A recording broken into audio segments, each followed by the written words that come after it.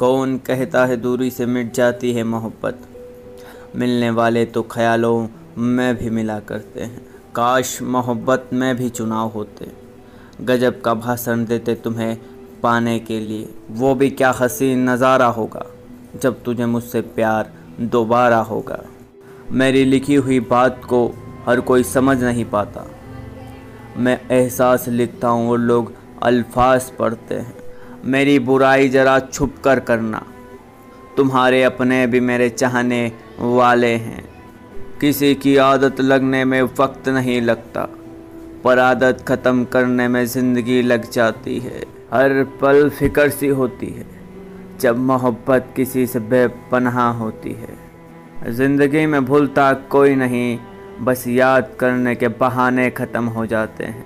ताउम्र बस एक ही सबक याद रखिए, इश्क और इबादत में नीयत साफ़ रखिए। सहारे की आदत नहीं है मुझे, बस मैं हूँ ना, ये आवाज़ चाहिए थी बुरे वक्त में। वो मन बना चुके थे दूर जाने का, हमें लगा हमें मनाना नहीं आता। सफ़र छोटा ही सही पर यादगार होना चाहिए, रंग सांवला ही सही पर वफादार होना चाहिए। हमने मांगना ही छोड़ दिया वक्त किसी से, क्या पता उनके पास इनकार का भी वक्त ना हो। मेरी ज़िंदगी मेरी जान हो तुम, मेरे सुकून का दूसरा नाम हो तुम। ए दिल तू बस इतना समझ ले, जिसे तू खोना नहीं चाहता वो तेरा होना नहीं चाहता। किसी को चाहो तो इतना चाहो कि किसी और को चाहने की चाहत ही ना रहे। किसी के दिल में क्या छुपा है ये बस खुदा ही जानता। सोचो अगर दिल बेनकाब होता तो कितना फसाद होता।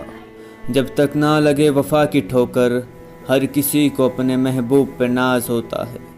इतनी मुश्किल भी ना थी राह मेरी मोहब्बत की, कुछ ज़माना खिलाफ हुआ, कुछ वो बेवफा निकले।